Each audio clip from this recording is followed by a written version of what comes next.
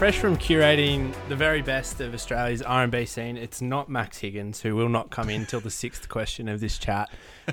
We are welcoming to the show Bray, better known to his fans as Boy Soda. Mate, welcome. Yo, thank you so much for having me. Appreciate it. It's an absolute pleasure. Max, I'm still going to mute you, but he is here. We start the show the same way every week, and I continually change it. And I've seen a stack of vinyls behind you. We usually ask what's spinning in your playlist, but I want to know what's spinning on your vinyl player as of late.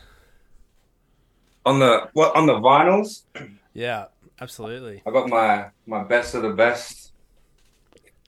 Nostalgia Ultra. Oy. What Nice. else we got? Kid Cudi, Man on the Moon. Oh, banging record. Color in Anything, James Blake. For the bad days, you know. Matt Corby. Loved his Ooh. album. Weekend, House of Balloons.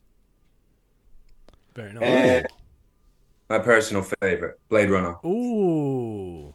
Okay. Original Blade Runner too. Didn't go for the 2049, vinyl release. Well, I think the new Blade Runner was Hans Zimmer and the old one was Vangelis, and I love them both. But just that old cover's so good, man. It's so nostalgic. To sort of keep you up, or get you up to speed, I have recently invested in a record player, and it's been much of a discussion. I'm having a stroke here. Much of a discussion Put both between hands Max up, and I. Who's cooking toast? No, it's been a discussion for Max and I because I'm trying to build my record collection, but seeing Blade Runner there has reiterated to me the need for different genres, not just in sort of the classic sense of everything in the charts, but you do need that sort of soundtrack, backing music kind of soundscape. Is that what I'm picking up on? I think I like playing vinyls because you're forced to go top to bottom, and I always am just like skipping songs halfway through or jumping through, and I think just it makes it a more decisive experience to kind of sit there and listen through. So even if it's like starting the day with like, I think I have a CD there that's from my nan's gardening magazine, and it's just bird sounds. And sometimes I'll do that while I'm like cleaning the house. Or, late night smoke sesh, you and your homies on the floor, like on beanbags, just with Blade Runner going. The love theme comes on with the saxophone and everyone starts kissing. No, I'm joking. I thought you were saying Sets the everyone's mood. having a smoke session listening to bird sounds. I was just picturing everyone going, fuck, pigeon sounds so good, man. Look, Bird Sounds and Vangelis aside, we're here to chat about your upcoming track, Sip. Look, right off the bat, the track it packs so much in, right? Like it's built around this cool looping bassline groove, but then throughout the track, there's these little snippets that have these little sort of like mini riffs, mini motifs, and that builds up over the whole thing. Musically, like what mood were you looking to strike when you set out with this track? It was like any other session. I didn't really have any expectations for the song to like necessarily be mine at the end of the day. It was just to kind of service the people and the energies and the minds that were in the room, which was Rob Maruso and Pip Norman. And we had this really kind of holistic, what's it called, like existential conversation, and just got really close on, I think, like a human level. And I was like, what are like the weirdest stems that you have in your hard drive, or the weirdest samples where you're like, this is so weird. Like, I really hope someone uses this one day. And we were going through, and it was just the bass line that I think Pip had made before. And it came on, and I started going like, I was like, oh, that's pretty cool. And they were like, we got shoulders moving. We got shoulders moving. And then just went from there. And they have such good taste, like when it comes to like sound and structure as well. So it was very much a process of creating this kind of beast of a song that's also very much on a leash with when, it explodes and when it's compacted as well. So it was really fun to make. And yeah, I was not expecting to come out with that one that day. Not going to lie. I mean, you sort of alluded to it already, but I mean, from a production standpoint, it's sort of like a real minefield to pull. It seems like one to pull together and sort of balance so many moving and interlocking parts to it. What was it like with that team behind the mixing desk? Were there some pretty honest conversations about where you wanted the track to go, or was it all sort of a seamless session?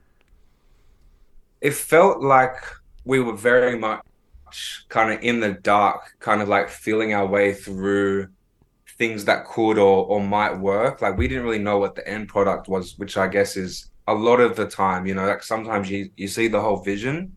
And this one we were like, we know it's something, we just don't know like how far left it goes and how far right it goes. So I think their taste was very, very good in being like, let's hit the pre-chorus with no vibrato so that when we hit the chorus, it's kind of moving around a little bit more. We'll have dryness here and wetness here. And I think just making those decisions, finding like the night and day in different sections was something that we just gradually clawed our way to, where you kind of hit that hallelujah moment where you're like, oh shit, I think this is it. And it's worked out. I mean, lyrically, the song feels very confident. It feels like seductive. It's got that kind of, that sort of, I guess, that late night kind of that vibe going on. When you were pulling the track together, did you feel like vulnerable getting into that space thematically, or was it just kind of, did it just come together? That one really kind of fell together. I really wanted to make something that just, like, in my head, if I was ever going to do a music video for it, like more of an extended version, it was always like very much Weekend House of Balloons, like underground, like red lights, like, people partying and moving together. And it was just that kind of like wavy atmosphere that at the same time, like, the music video cuts to you and your homies in like one of those Tron Legacy cars, just like banging it down, gapping everywhere. I'm getting the vibe that there's a lot of 80s films that you're ready to write for. Like when they do the re-releases, you're like, yeah, get me on that music production side. 100%. Anything that's like Tarantino-esque, I'm in. I feel that man is so brilliant and problematic, but he has my full attention. Well, I mean, the vinyl collection sort of alluded to it, but you've never been one to shy away from mixing, a wide sort of palette in your music, and your previous releases sort of sample from a broad range. So I guess, given us the first taste of music the fans have had in, a bit over 9 months, why was SIP your choice for, that first step forward into, the new music and a new chapter? Well, I feel like I had a really big year last year. Like, I did the mixtape, which was 10 songs, and like my first ever project was the start of that year as well. And I feel like it was so much output. So I really needed 9 months just to kind of come back to myself and make sure that I'm still having fun doing it, Yeah. When this career gets a little stressful or existential, like, it becomes like not the funnest part of your life, which is stressful as an artist. It was really nice to spend some time with myself for 6 months, 9 months. And, I just wanted to come back punching, bro. Like, I wanted to come back, aggressive in a positive way, with energy. So I think I deserve that on a personal level, to like come back crunching and feel like I was doing the thing. And it's very reflective of where my head's at. It is the first taste of your solo work, as sort of Sam alluded to, but you have been working with a few other artists, in your Soda Sessions series. That's hard to say fast. Where you're sort of working alongside and curating some of Australia's up and coming R&B talent. How did you go about choosing the talent that you wanted to work with across the series? It was pretty much like I've wanted to do this idea for the last 2 years and just, haven't had X resource or the time to do it. And while I was taking this 9 months off, I was like, it's the perfect time to do it. And it really started because I have all these demos with, homies and different artists around Sydney and Australia, which is, really cool, but it might be too R&B for this person or too pop for me, or for whatever reason, it's not going to come out. And I was like, there is so much crazy, crazy music. And I think the live series is a nice way to push it out without the pressure of it being attached to, an artist's image or a brand, which is what, stops the song a lot of the time. So it kind of started with me looking at the people I have songs with and, all people I love and respect and deserve the world. And, Ruby, Boomchild, Billy Marie, and who did I start? Who am I forgetting? That's so Cyrus. bad. Ruby, Boomchild, Billy Marie, and Cyrus, my older brother, essentially. Just be the names that came through, and we filmed it over 2 days, and there was this really electric feeling at the end of it. Everyone was aware that we'd done something special. Well, I'm going to sort of ask you, this will feel like a bit of a job interview because this question requires you to pump yourself up a bit. And I don't know how comfortable you are doing it, but I mean, for you as a collaborator and a songwriter, like you touched on Cyrus, Billy Marie, you as an artist, what do you think is the greatest attribute or skill you bring in those sessions that help these artists, with their own journey and their own musical, musicianship, I guess you could say, or like lyricism, whatever you sort of do in those sessions?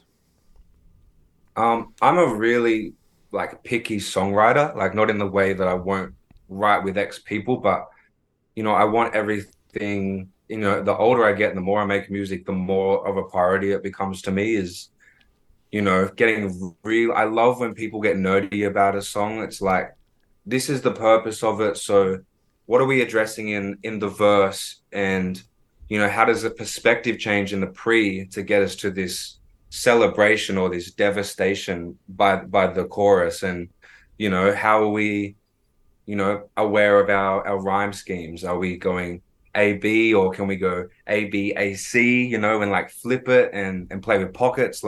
That shit matters a lot to me, and I really, really enjoy it. So I think getting surgical about that, and also, having written songs and top lining for a lot of other people over the last couple of years, it's just something that I really enjoy, and I enjoy being of service to other people in that way and being able to tell their stories or their experiences.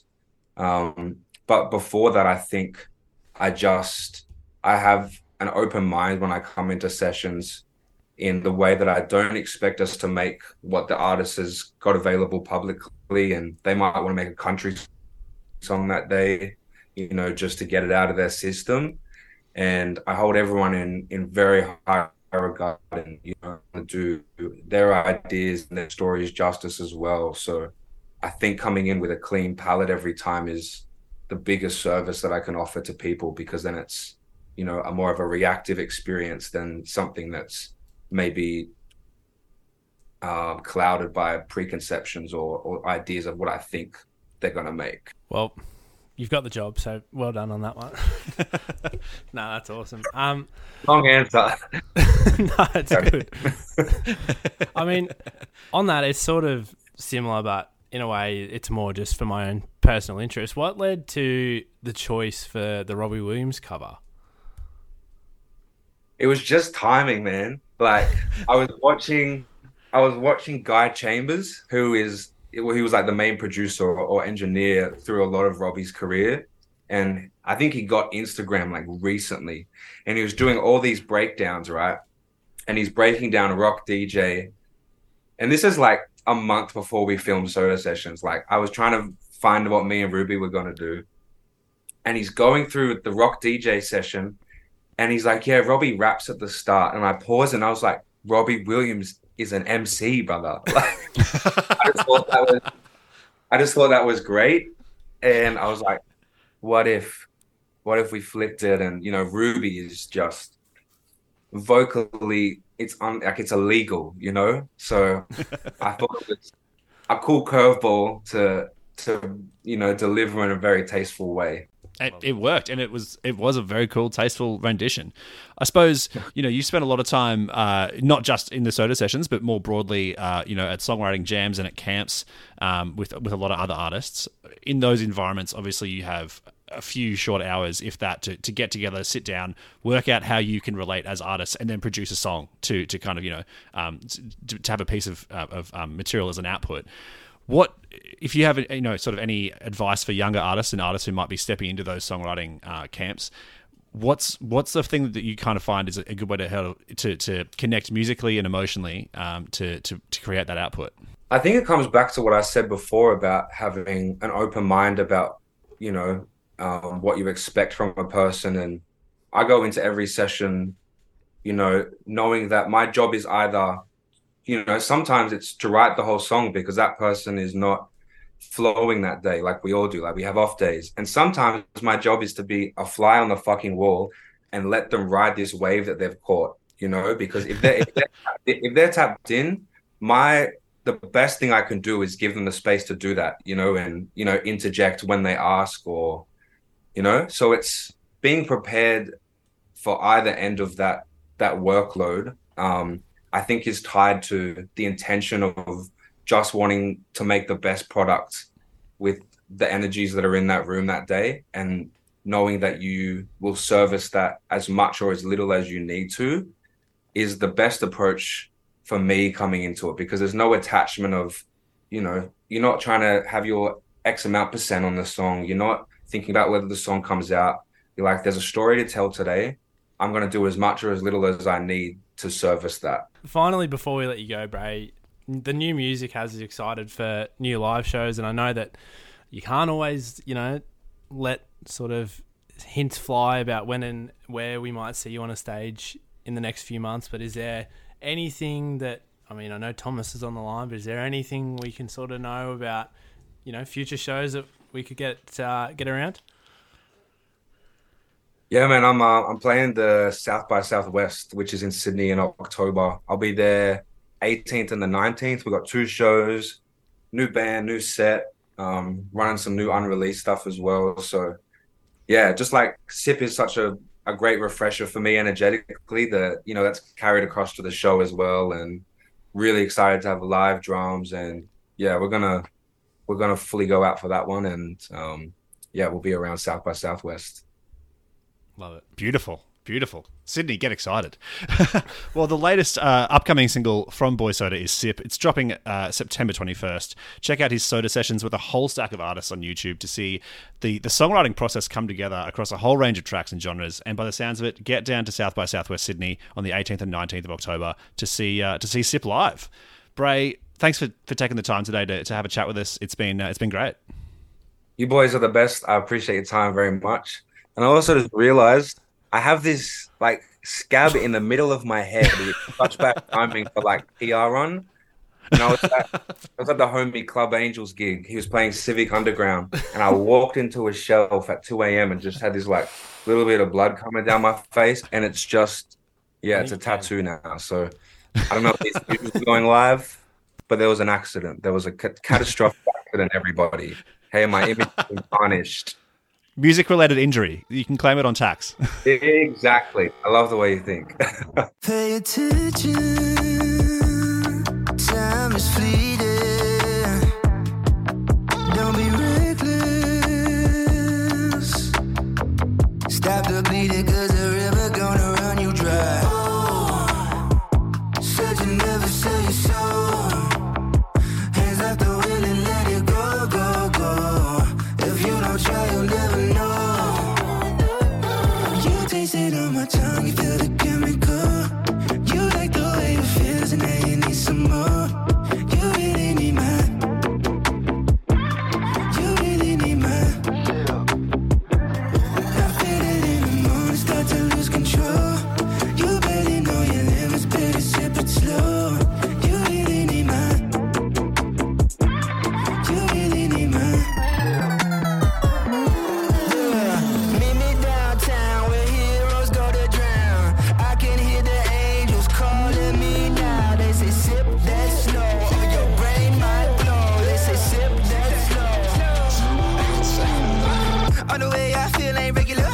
In my nuts, testicular. This shit on me like Predator.